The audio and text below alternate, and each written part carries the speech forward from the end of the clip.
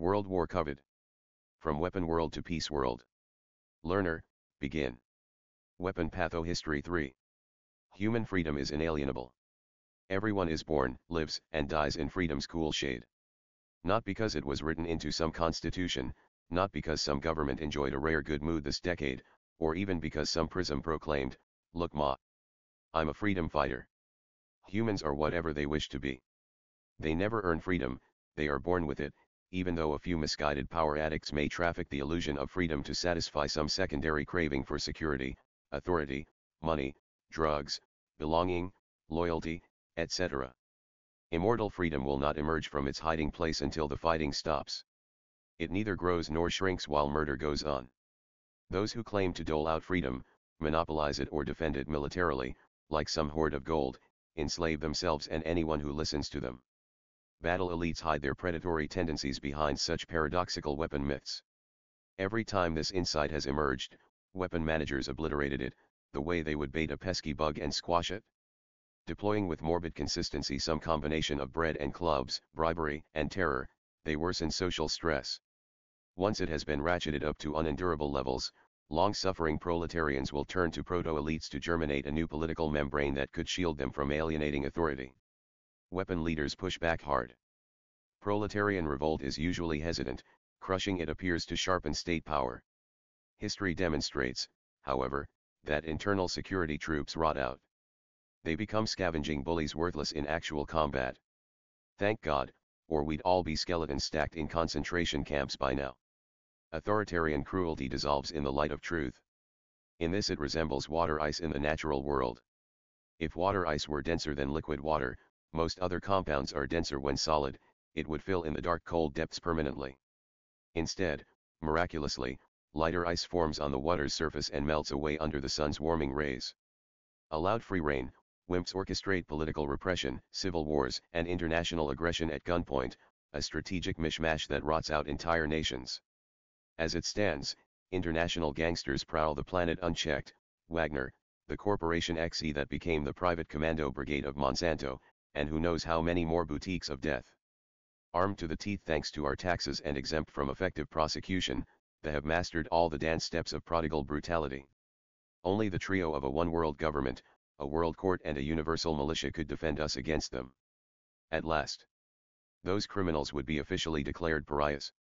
Every hand would turn against them and their sponsors, whether they hid behind corporate, religious, ethnic, private, or governmental titles.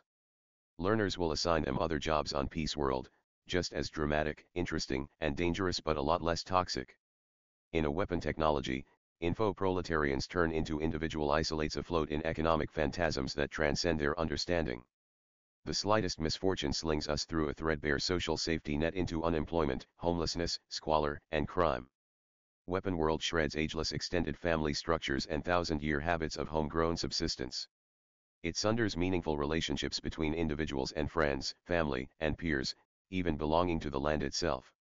It makes us abandon firmly held beliefs and turns us into credophobes too anxious to trust anything beyond the corporate norm. Families are fractured into bare nuclear minimums, then even more isolated ones, single parenthood, bastardy, institutional fosterage, runaway homelessness and roguish isolation.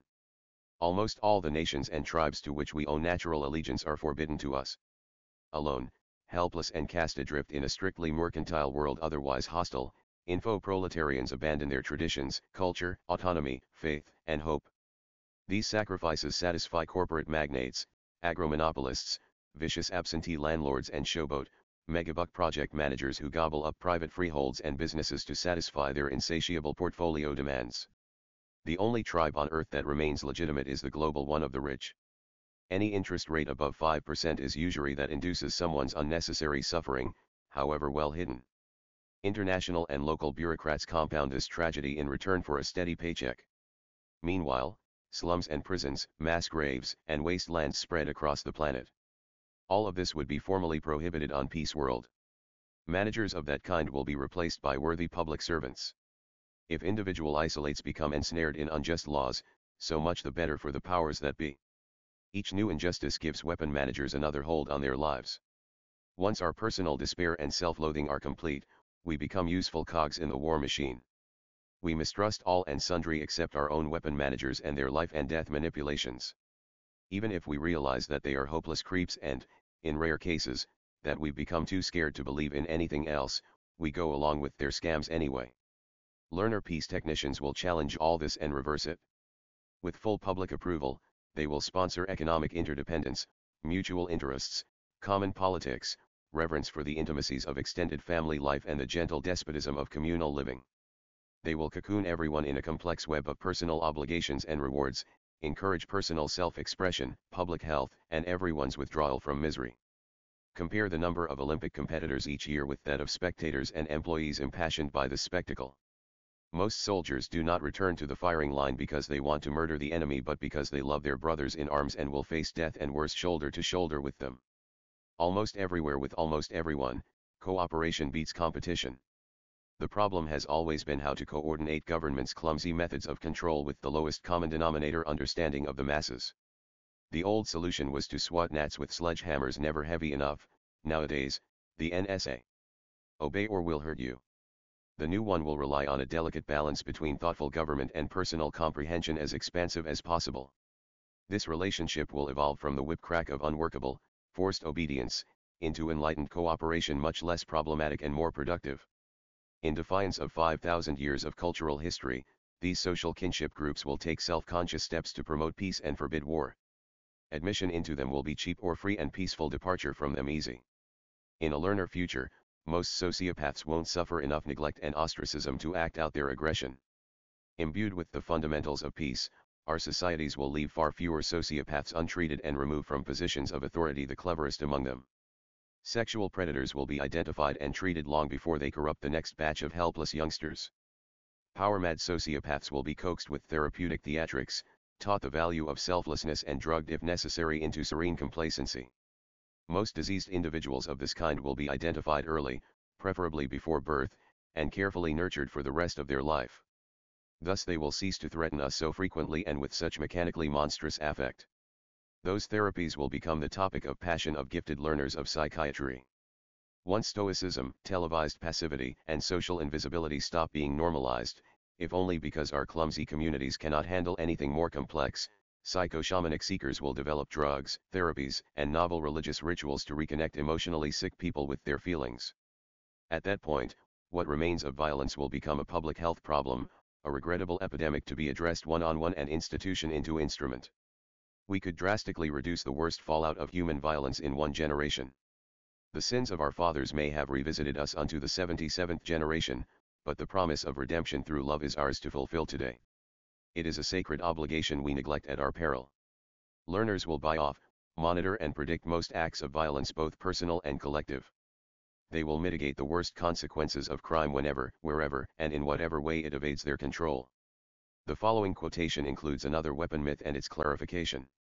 Our Western vision of society as a Hobbesian contract, author's note, Thomas Hobbes, Leviathan, consciously entered into primarily to ensure harmony, offers no way of explaining the existence of family bonds, of lifelong friendships, of the sense of cultural membership afforded by shared language, and 1,000 other precious things. Indeed, it totally misses and even denies the deepest requirement that characterizes our species, the need for social identity. Hobbes' notion that without society, humans would be at each other's throats in a grand free-for-all is totally right, but for completely the wrong reasons.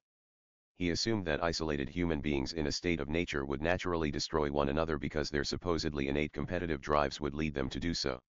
What Hobbes failed to realize, and many still do today, is that humans evolved with a desire to belong, not to compete. Biologically, we are obligatory social animals, wholly dependent on a supportive social structure, and it is in the absence of such a support system that destructive, inhuman behaviors occur.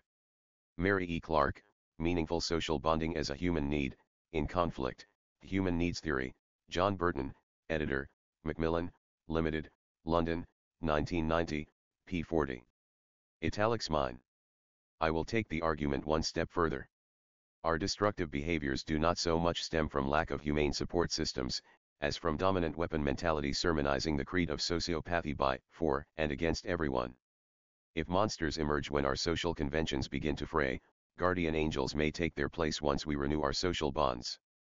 The Hobbesian caricature of humans as calculating beasts at war with one another only emerges once we abandon the habits of nurturance and cultural accommodation our sanity requires.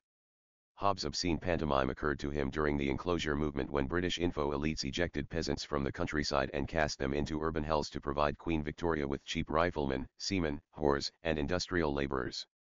We subscribe to the same errors, wreak havoc worldwide, suffer countless failures, and then wonder, very briefly, what went wrong? Instead, we should assemble in a learner commonwealth and put all this misery behind us. Comment. Mark Mulligan at Comcast.net